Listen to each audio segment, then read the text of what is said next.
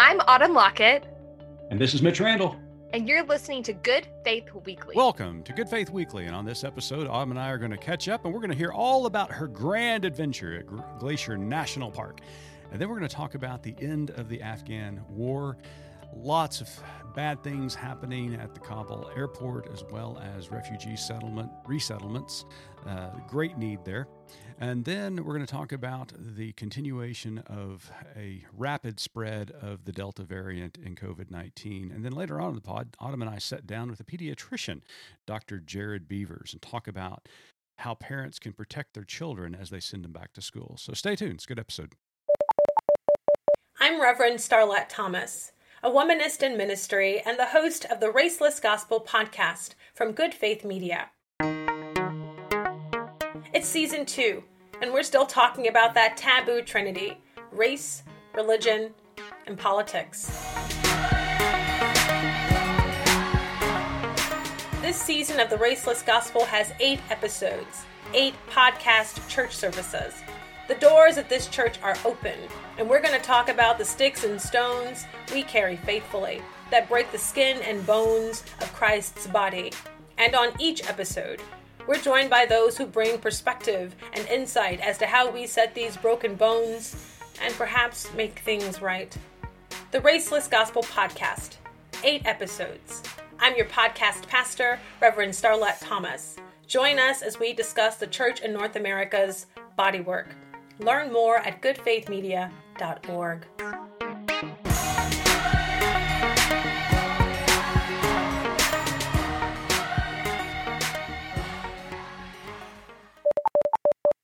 Autumn, welcome back to civilization. Thank you so much. I never realized there were still places in our country that were so remote that your cell phone would be a literal brick. So it was just dead weight that you carried around in Glacier? Yes, it was just a camera. It was back to the old days when you just carried a camera and it couldn't do anything else. It was so beautiful. I'd seen pictures of Glacier National Park, and the pictures just do not do it justice. It was amazing.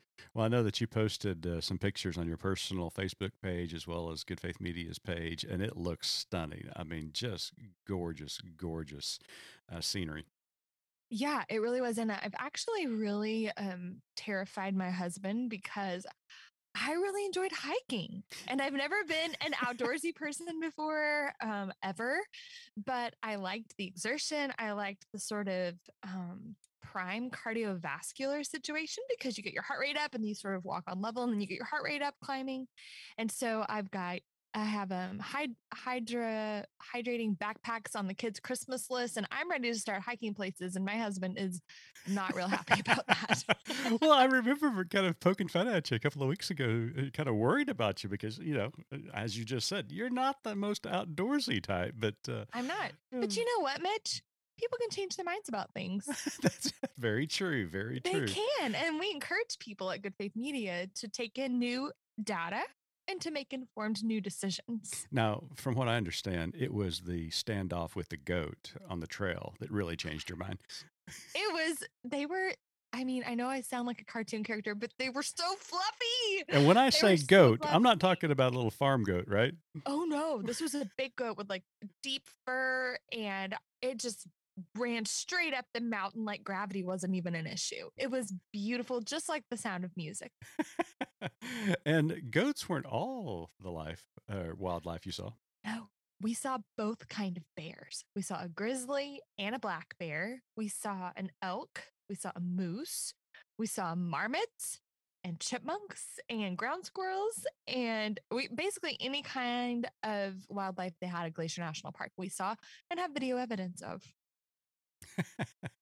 Well, I've seen that video evidence. It looked remarkable. So, you know, what was it like? I mean, we have these experiences at Good Faith Media, and, you know, it's kind of strange that a media company encourages their supporters and listeners and viewers to really unplug from media and go into these national parks. What was it like to unplug for an entire week?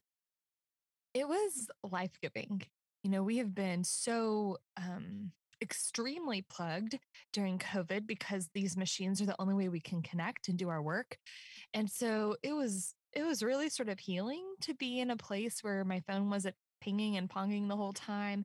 And then just getting to spend time with people of all different generations and life stages and professions who have a heart to truly be a Jesus follower, and to listen to them about their professions and really talk and connect with people was just really, really life giving. If you have an opportunity to go on a Good Faith Media experience, you absolutely should. Excellent. Well, I'm speaking of unplugging. Lots of heartache coming out of Afghanistan last couple of weeks. Biden administration announced a few weeks ago that they were keeping the deadline for a complete U.S. pullout of August the 31st. And since then, the Taliban have basically taken over the country. There has been a mad rush to the Kabul airport, where thousands of Afghanis are attempting to get out of the country, some clinging to the bottom of planes in hopes of getting out. That has created a complete humanitarian crisis. There's a huge refugee resettlement program that is underway right now, and it's just been heartbreaking to see. Yes, I just wonder how many times in our lifetime we're going to have to talk about refugees. Oh, I think we're going to be talking about them every year because there is a huge global catastrophe taking place. I mean, what we're dealing with right now is war and the displacement of victims of war. And that's not going to slow down anytime soon. But there's also the added component of climate change Yes. and Yes. people reload. I mean, we've talked about, refugee crises in the world. I think that there's a human migration taking place, that humans are migrating to places where there are resources, where they can simply take care of their families in a safe manner. And they hate leaving their homelands. They love their homelands. And Ahmad and Chauncey writes about that this week at goodfaithmedia.org about, no refugee wants to leave their home. It's their home, for crying out loud. But when they do so the simple fact of finding resources and opportunity for their families. And so it's just heartbreaking. And when war is involved, this was a choice that we made 20 years ago to enter Afghanistan, and we've made choices ever since then to stay there. And I was talking to Mark Wyatt a while ago, who's a CBF missionary who's in Raleigh, North Carolina, who oversees the Welcome House there, that is a refugee house that transitions refugees into the communities. It's a wonderful, wonderful program. And he reminded me in our phone conversation when he simply said, Mitch, this is what the end of war looks like. And he's absolutely right. I was a child when the Vietnam War ended, and I was a small child when the Vietnam War ended. But I do remember in my church back in Tulsa, Oklahoma, many Vietnamese children and young people flooding into our church. And this is, he's exactly right. This is what the end of war looks like. And the question is, do we have a responsibility to take these refugees in, to care for them, and help them transition into a new life? Because the life that they are forced to live with if they remain back in Afghanistan, that is not a good one. The Taliban will retaliate. Well, and it's really a shame the Bible never really told us what to do with refugees, widows, or children who were in need of homes. I mean, it's just real unclear. Yeah, it's very unclear. I mean, I wish they could have been a little more concise. I mean, I think Jesus said maybe he may have mentioned it a time or two, but it was that not really. guy. No, as people of faith, we are called, over and over again in the scripture to take care of the stranger and to welcome the stranger and care for them and show hospitality. That is a part of our theological foundation and understanding. And we need to be doing this. We have responsibility. And so Mark suggests starting with your local refugee settlement organization and seeing what is being done there. He said because of the Afghan situation, usually it's about a 2-week notice when refugees get to come into the state. But now they're getting a notification of 1 day. One day refugees may show up in your community. And so there's a desperate need for homes and rooms. And so Mark suggests starting with your local resettlement organization. And if you don't have one in your area, or if refugees are not being resettled in your area, there are certainly other cities, other organizations like the Welcome House in North Carolina and CBF's refugee program that you can support. So it's certainly a lot of good happening. This is an opportunity for people of faith to really to do what is right, and I hope that we all rise up and do so. Yeah. Well, speaking of doing what is right, school's back in session. Delta variant COVID-19 is not slowing down. And there's a lot of people who are still not choosing to do what is right and avoid the vaccine, not implement mask mandates in local schools. And it's just heartbreaking. The numbers are going through the roof. And instead, they're just depending on horse dewormer to solve the problems. When the CDC, I think it was the CDC or FDA, released a statement saying, people, you are not horses. Do not take this. What kind of world do we live in when you have to say that? I don't know how you have mistrust of medication for people that's been through lots of testing and research for how it affects people, but you would trust a veterinary supplement that was never meant to be ingested by people, right? It's used topically to treat lice and rosacea on humans, but in very small doses and different doses than people are buying at the feed store, which is what we're seeing right now. Yeah, I just don't get it. I just don't get it. Well, you have sent your children back to school, Autumn. You've been talking to parents. How's it going? Well, it's going pretty well. I've sort of fretted about it all summer, and as we saw Delta start to peak, I didn't know what to do, but after talking to pediatricians and our life and specialists, we made the choice to send our kids back. They are in masks. Our oldest is in high school, and she reports that all of their staff, all the adults at the campus that she is on, are wearing masks. Excellent.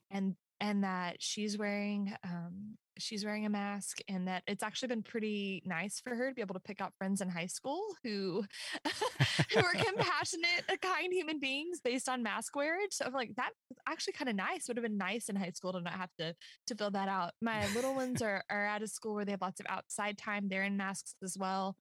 And then my elementary student is he's in an N95, and he is eating lunch in the office, sort of away from that super spreader experience. Well, good. Well, I'm glad they're staying safe. And it sounds like a majority of folks are taking this very seriously. And I know there's a lot of concerns out there, and rightly so, by parents as they send their kids back to school. We are seeing the numbers continuing to increase. Children's hospitals are starting to fill up. ICU beds are at capacity, and it is an alarming time. The vaccine works, folks. It's got full FDA approval now. So those of you who have been holding out for that approval, it's here. Go get the jab. For those who need boosters, it's available now, or the elderly and others. So please, let's start taking care of ourselves. We got to bring this thing to end. That's the only way it's going to come to an end, is through vaccination and increasing those rates.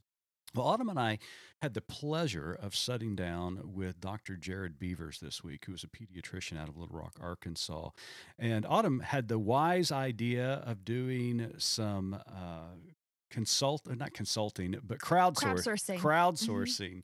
And we got some great questions from our Facebook followers that we posed to Dr. Beavers, and he answers those, and he does it in a very great and kind way and thoughtful way. So it's a great interview. So stay tuned for Dr. Jared Beavers. I'm Reverend Kendall Ray Rothis, and my latest book is just out. Thy Queendom Come, Breaking Free from the Patriarchy to Save Your Soul. Thy Queendom Come is a feminist reimagining of the kingdom of God. Hierarchy is replaced with a reign of love. Women's voices and stories are valued. Reverence for the divine feminine reemerges from the ashes of its martyrdom. Order your copy of Thy Queendom Come wherever books are sold. Welcome back to Good Faith Weekly. On this episode, we've got a very special guest with us all the way from Little Rock, Arkansas. Dr. Jared Beavers is currently an associate professor and hospitalist in pediatrics at the University of Arkansas for Medical Sciences. Dr. Beavers also practices neonatal intensive care at Arkansas Children's Hospital. Dr. Beavers is currently a member of the American Board of Pediatrics, Alpha Omega Alpha, Christian Medical and Dental Association, and the Arkansas Medical Society. He lives in Little Rock, as we've already stated, with his wife Blair, who's also a pediatrician, by the way, and their daughter Emerson. Dr. Beavers, welcome to Good Faith Weekly. Well, thanks for having me. Appreciate it. We are so glad that you're here. How old is Emerson? Emerson is now 8, and they probably haven't updated that dossier, but it's, I actually have a 6-year-old named Bennett as well. So nice. That's busy. Excellent. That's great. What's it like living with another pediatrician? You guys are you in competition with one another? The funny thing is, so back in the day, we actually did training together, and that was a true test on our marriage. There were times when we butted heads, professionally, not just as husband and wife, but it was a little bit of a challenge. But now, I really couldn't ask for anything better. I've got an instant consult. If I'm kind of losing my way, I can turn to her and ask her a question, and she doesn't turn to me for questions, because she's smarter. But I think that it's nice to have that partner that you can do life and career with. So it's kind of Absolutely. Well, Dr. Beavers, you're here today because the Delta variant and kids heading back to school. You live in Arkansas, which is a hotbed for the virus right now. Just first of all, how are you and your family? Everybody okay and healthy? Yeah. So far we've managed along pretty well. There have been a couple scares along the way, and certainly, being in healthcare every day is a little bit of a challenge now, but we've remained pretty healthy. And so we're very thankful for that. Excellent. So what Mitch and I have done is we've sort of put together some questions of things.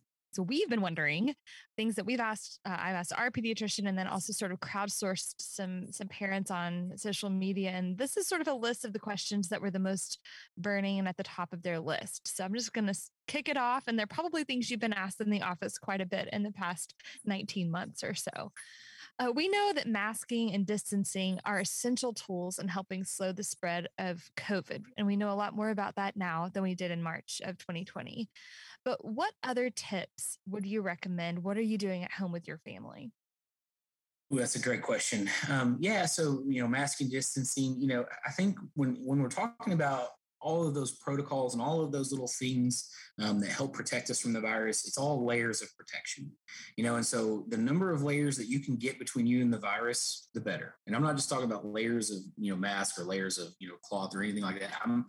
It's just physical, but also temporal layers. So, if you can, time activities, to where there's not going to be a crowd, for example, like when we go out to a playground with our children, we try to go, in an off hour where there's not going to be a lot of kids, around that could potentially, be interacting too much with them. It's a hard balance, between wanting your kids to have that socialization, and that friendship and camaraderie. But also trying to caution them and be very careful with regards to spread. We do encourage them whenever they're going to be around, other kids and stuff, that we're going to wear our masks, if we're not if we're not outside. For outside activities, just telling them, let's not have any physical contact, but you can certainly run around and jump and play and do those sorts of things with the other children. As far as other precautions, I think, the CDC's laid it out pretty well. And I know that there's been a lot of kind of controversy, or at least disgruntlement with the mixed messaging the CDC has had, in past months. But I think it's all been fairly, consistent with, trying to maintain that physical distance, trying to wear your mask, when you're indoors with other people. And also, again, just not doing anything that you don't necessarily have to do, especially with the variant raging through our community right now. Just not going out and about and just avoiding as much contact as you can. Yeah. Dr. Beavers, this is the third school year that's been affected by COVID-19. A lot of kids already back in school. Some kids on the East Coast, West Coast will be arriving in school in September. A lot of nervous parents out there, obviously. So, what guidance do you have for parents who want their children to have the benefits of in-person learning, but also want to mitigate the risk of COVID-19? And I'm going to give you a specific example. And I heard this just last night from a parent. How risky is it for elementary children to be masked in a classroom where a teacher does not wear a mask? Well, that's a good question. So again, if the teacher is not wearing a mask, you've removed a layer, between, that teacher and that student, and so I think it would be ideal, if teachers and students were both masked, had those physical barriers in place. When we talk about risk, it's really hard to put numbers on this. This is not something that's well defined right now. I mean, even though we've been kind of in this for 18, 20, 24 months, we're learning things every day. The problem with masks and those barriers and the difficulty with studying them is that there's no two masks that are alike, and the cloth mask that I'm wearing, when I go out and about is different than the surgical mask that I typically wear while I'm making rounds in the hospital, which is different than the N95 mask that I wear when I see COVID patients. So there's a lot of variability, that plays a big role in how much risk there is. So I think a lot of it kind of boils down to just common sense things. Of course, the teacher not having a mask on increases the risk, but the risk is fairly small. I think the most important message that I would give to parents, with regards to their kids going back to school this fall is I'm nervous too. Okay, I'm a pediatrician, but I'm a parent. Everybody's nervous. That's absolutely fine, and that's a very real and very common and okay feeling. I mean, it's okay to feel that way. I think if you didn't feel that way as a parent, I would be really concerned about you. I would worry about your bonding with your child. But the risk is fairly small. Okay, the risk overall for children is still fairly small. And so when I say fairly small, the chance of transmission from child to child as asymptomatic carriers, there's been some studies in the last year that have looked at that, and as asymptomatic carriers, kids don't tend to spread the virus nearly as much as adults do. So once you get up into the adolescent and adult years, the chances of spreading that virus increase quite a bit. And so the risk for especially smaller kids, elementary school age kids going back to school, the risk of asymptomatic transmission is pretty small. I think what parents are seeing mostly in the news right now is all of these kids in the children's hospital. All of the children's hospitals filling up, lack of ICU beds and things, and certainly that's something we've been seeing here in Arkansas. Again, those cases are still pretty rare, but they're it's just like anything in pediatrics. One case is too many. And when any family that has a sick child, just like any person that has a sick relative, it's painful, and it's just a distressing situation for them. So I always say one case is too many. And if it's your child, you would agree. So I think just doing everything we can to maximize the safety for our children, but also kind of promoting that good education. And I am all for in-person education. I'm the son of a school teacher, two school teachers actually, and you'll never find a bigger public school proponent than me. But I also think we have to do it safely, and so keeping those protections in place, having some common sense about the things we do to help keep those kids safe is paramount to helping keep those hospitals empty and keeping those kids healthy. Yes. So there's been a real uptick in RSV lately, and it seems sort of off season. Do you have some thoughts on why that is? And how can a parent tell the difference between COVID and RSV, because they look very similar? I can tell you, you Google it like we do at our house. Yes. Yes. Yeah, so WebMD does not all work. So Suddenly your daughter has prostate cancer, and there you know, are. right? Man, that escalated quickly. So that's a great question. So kind of two parts to that question. The RSV and influenza basically disappeared last year. in children. There were the number of cases, if you go look at the CDC reporting statistics for those cases, it's almost like they just vanished all of a sudden. And it was because of social distancing and masks. Those viruses are spread more commonly through respiratory contact, respiratory droplets. COVID is spread, predominantly through respiratory droplet, but it can also be aerosolized. It can also be spread through tinier particles, which makes it more transmissible than those other two viruses. Which in turn also makes it somewhat more deadly because it can spread from person to person easier. And so what you see in the reporting is that those viruses disappeared because we actually did a big social health experiment with distancing and masks, and all of a sudden, those cases are gone. You look at in Arkansas, when the mask mandate was removed, RSV and in some small cases influenza, but mostly RSV came surging right back. And that's because kids started mingling again, and those viruses are spread. We all, as parents, know that kids are petri dishes, that just love to spread their lovely germs everywhere. And so that's what we saw. We saw RSV come surging back. We saw these surges in COVID cases. That's what's happening is people are mingling more, and those viruses that replicate and transmit and live in populations can do so more easily. So that was the big spreader, and the reason for the off-season kind of surge that we've seen was because typically when you go inside for the winter and you're driven indoors, that's when you're going to get most transmission. It doesn't usually happen, in the summer months because we're usually outside, and have a little bit more distance and a little bit more fresh air. But we've seen it now because people are mingling and our immune systems are primed to receive those viruses.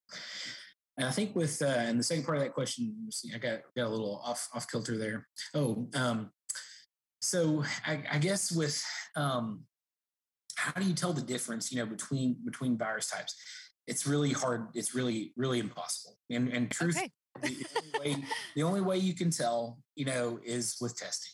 Okay. And if you've had, the frontal lobotomy that is a COVID test, it's not. Oh, yeah. You know that it's not the most fun test in the world. But I think in this climate, with the population spread that we have right now, it is very important where if you suspect that your child has a viral illness, to talk to their healthcare provider, to get testing, and sometimes there are some at-home kits that some providers are using, some blood tests and things like that might be a little bit less troublesome. But talk to their provider and get testing, because especially if they are in a school setting, we don't want transmission to take place, right. Because eventually that virus will find its way to a susceptible person and will cause them great harm. And so we want to make sure that we minimize that. But fever, cough, runny nose, all of those upper respiratory viral symptoms are common across influenza, RSV, coronavirus, all of those. Yeah. Dr. Beavers, we got a question from one of our followers, and she asked, would you advise masks for all ages of children? Should they be masked if outdoors? Early on, we wore masks no matter what, but eventually the guidance was that the virus was less efficiently transmitted outside. She's specifically asking about playgrounds, water parks, and pools. Great question. As I said before, playing outside, I'm not so concerned about masks. When you have lots of airflow and studies have kind of supported this ventilation with good, fresh air kind of moving through, the risk of transmission is already extremely small. I think certainly, if you are around someone who is known to be immunocompromised, we have some grandparents, that our girls love to see. One of which, is on as a cancer, patient. If you're around someone that has an increased risk or susceptibility to infection, I think it's never harmful to put that mask on for a few minutes, especially if you're going to be in close proximity, indoors or out. But I think by and large, water parks are an interesting animal. I would say your risk of transmission for everything goes up at a water park. So I mean, I think when I say kids are petri dishes, water parks are it's just a culture tube. You're just sitting there, spreading literally everything. water park. So nothing against water parks, but I mean, man, they're not clean places. I think that, taking, again, those common sense precautions, I think masks are good for all age groups that can comfortably wear them. Okay. Kid is less than 3, trying to keep a mask on a toddler. I mean, you're going to lose that fight. Even keeping a diaper on a toddler can be a challenge. Yeah, they're gonna chew on that mask, and they're gonna put everything in their mouth. There is almost zero chance that you're going to promote a safe mask wearing with a 2-year-old. And that's what CDC guidance says. If you're less than 3 and can't comfortably wear a mask, then absolutely don't worry about it. Okay. The risk for those children are small. Again, the risk for kids is still low. It's higher with Delta, but it's still not, at the adult levels. So I think that less than 3-year-olds and stuff, per the guidelines is absolutely fine to go without a mask. Unless you're in a situation like on a plane or whatever that they, if they say otherwise. So sure. So when do you, I know this is the question, right? When do you think we can expect a vaccine for our kids who are under 12? And what is your guidance as far as parents potentially spacing out that vaccine from like the flu shot or their routine immunizations? Good question. So, if I got my crystal ball out, and I don't mean to toot my own horn, but I've been pretty accurate with my predictions as far as, vaccine timing goes. And it's not because I'm smart. It's because I have really, really smart friends. You ask your wife, basically. And I've got a wife that, keeps me online. So right now, what we've heard is, of course, the FDA said that it would be early to midwinter, whatever vague time that is referring to. From what we understand in the healthcare community, the earliest we would expect to see a vaccine approved for children less than 12 would be in October. Okay. And I think if we get it in October, that would be, again, just a landmark. This vaccine, I'm going on a little vaccine tangent for a second. This thing is just absolutely remarkable. And I'm such a science geek. I love talking about this with parents.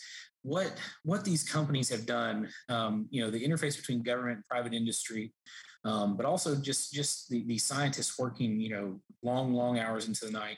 They've created a vaccine delivery platform that is easily modifiable. That you could change, the vaccine, the mRNA, sequence in the vaccine to tailor it to any virus, that kind of comes around, really at the drop of a hat. It's remarkable in its simplicity. This isn't a big, crazy, experimental thing. It's been researched for, going on over a decade now. And they've created this platform. And what we're seeing is, of course, there are some side effects, sore arm, fever, headache, some of those things that we see from an immune response. But it's remarkably safe and it's remarkably effective. And it's just going to be, I think, here to stay, with regards to how we vaccinate and how we keep people healthy and from contracting these diseases. And I've told people on social media and in my day-to-day conversations, my 8 and 6-year-old will be at the front of the line when those vaccines are approved for those groups. I cannot think of anything as a parent that I could do more of to make them more safe than getting them vaccinated against this virus. I would feel the relief I had when I got my vaccine, January. I mean, seriously, it was like a weight had been lifted off my shoulders, because as a practitioner, as a healthcare worker, seeing these people get sick, seeing these people die, seeing, friends and relatives and all these people struggling with this virus, it was a weight off my shoulders to know that I was protected, and there's still that really rare chance that something could happen, I could still get infected or still be hospitalized. But man, I've really done everything I can. And now it felt like I'd put on my armor, and I could then, kind of go out more safely. So it was just a huge relief for me. And I can't imagine as a parent, what that relief will feel like, knowing that my kids have been protected. Yes. Dr. Amber Schmidtke, who's an epidemiologist, former employee of CDC, is a friend of our podcast. She's been coming routine guest since the pandemic broke last year. She's sort of like the medical Holy Spirit of our podcast. So we just have her floating through here, dispensing her knowledge. But you just echoed exactly what she's been saying about this vaccine. It really is, it's a modern day miracle in medicine, because how quickly they put this together, and the ability, just the vaccine itself is remarkable. And she's told us, behind the scenes, that there are going to be things that come out of this moment that are going to be life-changing for everybody because of the research that's been done to bring this vaccine to everybody. HIV patients, all these other things. We've been waiting for some kind of relief. Yeah. It's going to be, I mean, it's a pivotal moment, and one of the things that, I've talked about with, I've got lots of family that are very staunchly, conservative, and it's a struggle, I think, between, faith and science. They grapple with a lot. But, one of the things they raised me, and one of the things that, when they had all these hesitations about vaccines and all this stuff, I was like, listen, you helped raise me. And you helped me through school and training, and to gather all of the knowledge that I've been able to accumulate over these years. And when I tell you that, when I've read all this stuff and that it's safe and effective, I'm not feeding you a line, from some organization or some, body. I mean, I legitimately have done everything I can to make sure that this is going to be good for us. And I would, recommend it without hesitation. And that's been what I've told a lot of family that have been hesitant to vaccinate. And I think it's really reached them. I think they really realize that, this isn't, it's not a lack of faith, in God's protection, by taking this vaccine. I mean, I think, that God has used researchers and scientists and given us brains and abilities, and it's just echoed. It is a miracle. I mean, this thing, I called it that, back in January when I got it myself. I just like, this is a modern day miracle. The fact that we've been able to develop this so quickly. And we are so blessed in this country. And that's one thing I don't know if everybody really appreciates, the resources that we have in this country.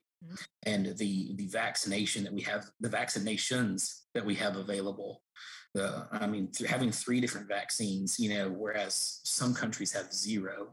Yeah. It's just, it's remarkable. I think how privileged we are. And I really, really just encourage my family. Like, it's like, this is, something I think is good for you, and to just go with it. Yeah. Just to kind of follow up on that. You mentioned there is a hesitancy in all of our families. Some people are hesitant to get the vaccine. Hopefully, now that it's been approved by the FDA, that some of those people who are on the fence are now going to get it. But there are going to be still some who just refuse to do it.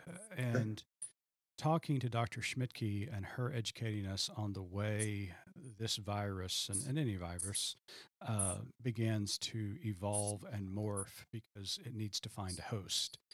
My fear is that those who are refusing to get vaccinated are putting our kids who cannot get vaccinated right now at risk. And that's why we're seeing the uptick in cases with children and children landing in the ICU. Is the number one way still to protect our kids as an adult getting vaccinated? 100%. Yeah, without any hesitation. Yeah, I mean, this virus, as you said, this virus mutates when it replicates. The more replications that take place, the increased incidence of mutation. Eventually, it mutates and it will escape the vaccine protection that we have. We're already seeing that, to a degree with Delta. The efficacy for the vaccine is slightly lower, but only about 10% lower. And we have variants like Lambda. There's a Lambda variant that was first studied in Peru, that in clinical studies in laboratory studies have shown some vaccine resistance. If we want to escape this thing once and for all, like if we want to get out of this once and for all, we really have to get a huge chunk of the population vaccinated or post-infection, and that's not a really reasonable alternative. To get herd immunity, so that this thing will eventually just fade out, just like so many other viruses. Some of what we saw with the Spanish flu. The progression of viruses is that they will flare up, and then as people become immune, whether it's through vaccination or natural infection, and they will slowly subside. So there is an end to this. There is an end, to this, but it's going to be how that end looks can be very, very different based on, vaccination versus no vaccination. Mm-hmm. We're going to be dealing with a lot of long-term effects from people who have been not vaccinated that have contracted the disease. There are going to be a lot of long-term sequelae that we're going to be studying for decades.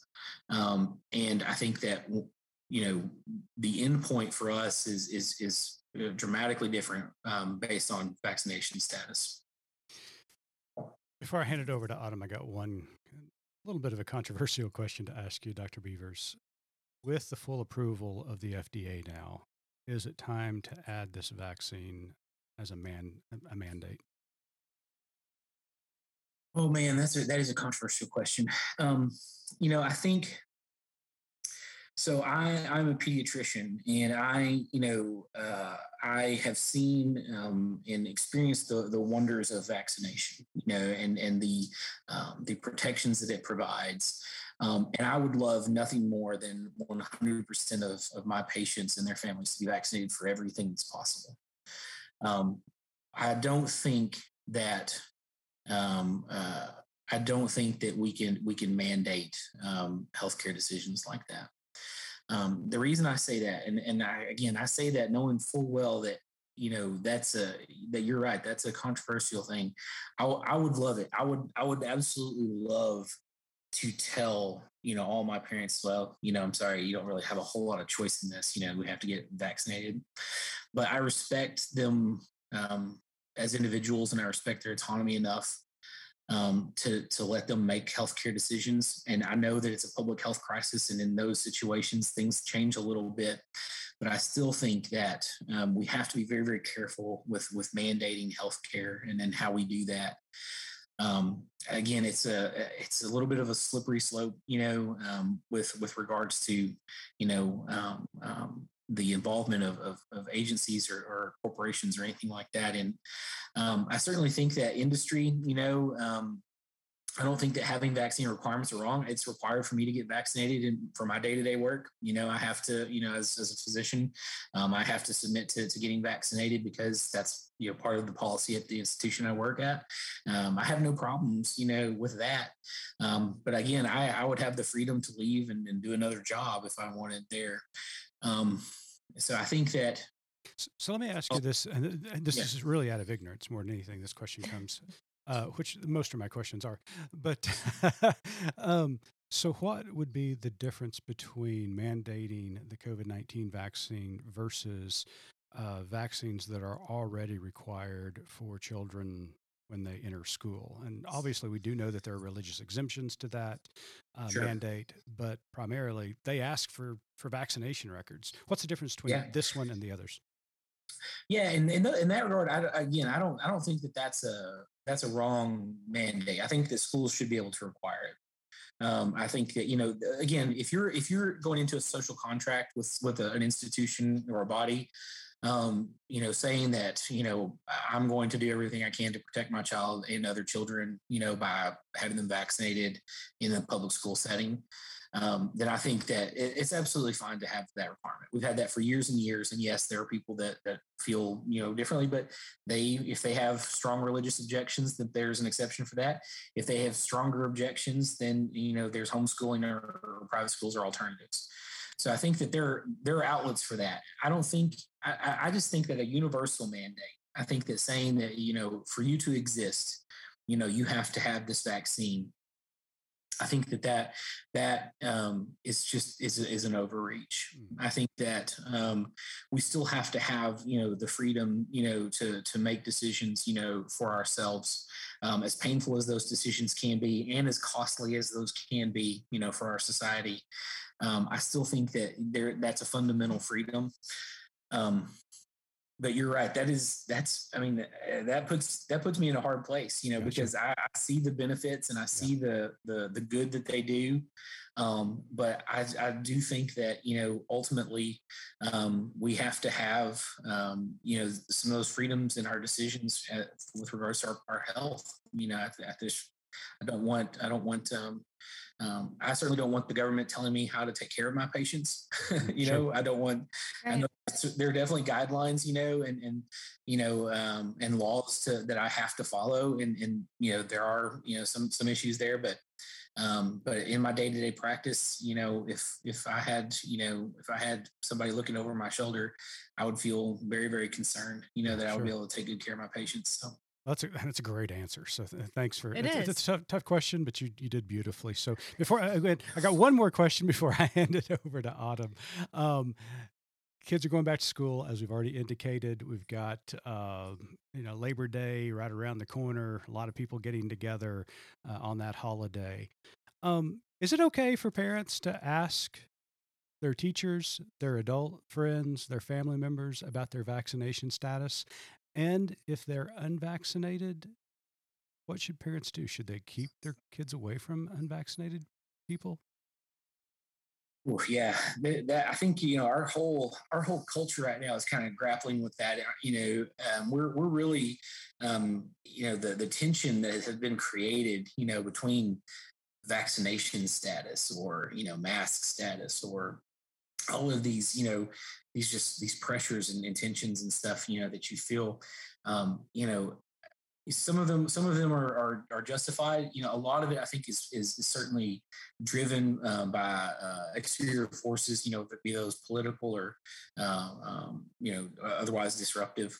What I think most people want to know when they're asking, "Are you vaccinated or not?" is are you safe? To be around, or are you not? And I think if people appreciate that when people are asking those questions, they don't mean anything by it. It's not a political statement. If we give each other grace and understanding, are you vaccinated? Yeah. My kids, I don't want them having to miss school and stuff like that. I'm sorry. I know that kind of sounds like a crass question, but I think it's absolutely accurate, because I can remember when my two boys were young. I mean, when we would send them over to a house that we didn't know the parents. I mean, one of the questions that we did ask the parents is, do they have firearms in the house? Yep. Yeah. And I don't think it's inappropriate at all. In fact, one of the things that I've been doing, which I've had the strangest conversations on elevators these days, because I begin almost all my conversation with Pfizer. It's kind of like my new hello, Pfizer. And so usually people will respond with whatever they got. So. That's right. Yeah. Yeah, that's exactly right. Yeah. But I think you're right. It's just, there are questions we have to ask as parents, to help us, feel more comfortable, that our kids are well protected and safe. And I don't think it's a wrong question to ask. I do think there's a delicate way to ask. Sure. Yeah. I think, you throw it out there, you go, I'm sorry, they can't come over if they're not vaccinated. Mm-hmm. I think being confrontational at this point is only going to drive people away. It's only going to cause further disruption and tension. I think, asking the right way is just as important as asking the question. And so how you ask, those sorts of questions is very, very, important for parents and families, especially with the holidays coming up. So what if you knew that your family members weren't vaccinated, they were anti-maskers, and worked in a very public-facing job? Would you let your children be around them? How many? I can't tell you how many coworkers I have that are in that situation. It happens every day in the hospital. We have, healthcare workers, just across communities who have taken care of COVID patients, seen, COVID people die. Even, and there are definitely some of them, that are the same way that don't, feel that the vaccines, are helpful or that masks work or that sort of thing. But I have so many other colleagues who are doing everything they can to protect their family, but they have family members, who they feel aren't. And that's created huge rifts, in their family, created huge amounts of tension. And I think, you have to believe in it strongly, or, you're gonna fold. You're going to cave to those things. I tell parents when they take a newborn home, I say, listen, these first few weeks, when people come to visit, I want you to ask them, hey, have you had your pertussis booster, in the last 10 years? Because that's one of the things that could actually hurt or kill our baby. And it's really important, that you get vaccinated for that before you come around the baby. And of course, not saying it like that, but sure, the rest of it. And I think it's similar with COVID. It's like, listen, I'm in a healthcare setting. I could very easily carry, that virus, to my patients, or to somebody who's immunocompromised. So I can't let my kids, be the vector that brings that home, and could potentially put my patients, at risk in addition to my own children's health. Mm-hmm. We have to make hard decisions here. And one of those decisions right now is we're not going to have a whole lot of FaceTime with you guys. We'll be happy to get on tablets and talk and those sorts of things. But, in-person stuff right now is just too dangerous. I think taking the hardline stance is something we have to do as parents sometimes, even with our own parents. I think that's some of the most troubling things, that these generations are seeing, is that the generations that raised us are doing things that are completely antithetical to the values that they instilled in us. And that's hard. That's really hard. As a parent, you're like, that's not consistent at all with the way you raised me. And so that creates this, it kind of, creates this Twilight Zone effect where you're like, is this real life? And it just, again, those are just all tensions and social, pressures and stuff that people are facing every day. But I think that, having a principled stance on it and saying, we've got to do what's right for our family. And in that instance, we think that this is the right path. And I'm sorry that causes you grief and hurts you, but we have to do what's right. And I think most people will respect that. Most people, I think, will respect that, but there's definitely going to be conflict there. Yeah. Yeah. Well, Dr. Jared Beavers from Little Rock, Arkansas, pediatrician, just a great guy. Thank you so much for being a guest on Good Faith Weekly. It was informative, eye-opening, and we really appreciate your time. But before we let you go, Autumn's got one last question for you. I do. Our tagline at Good Faith Media is "There's more to tell." So in light of everything that we've talked about today, what is your more to tell?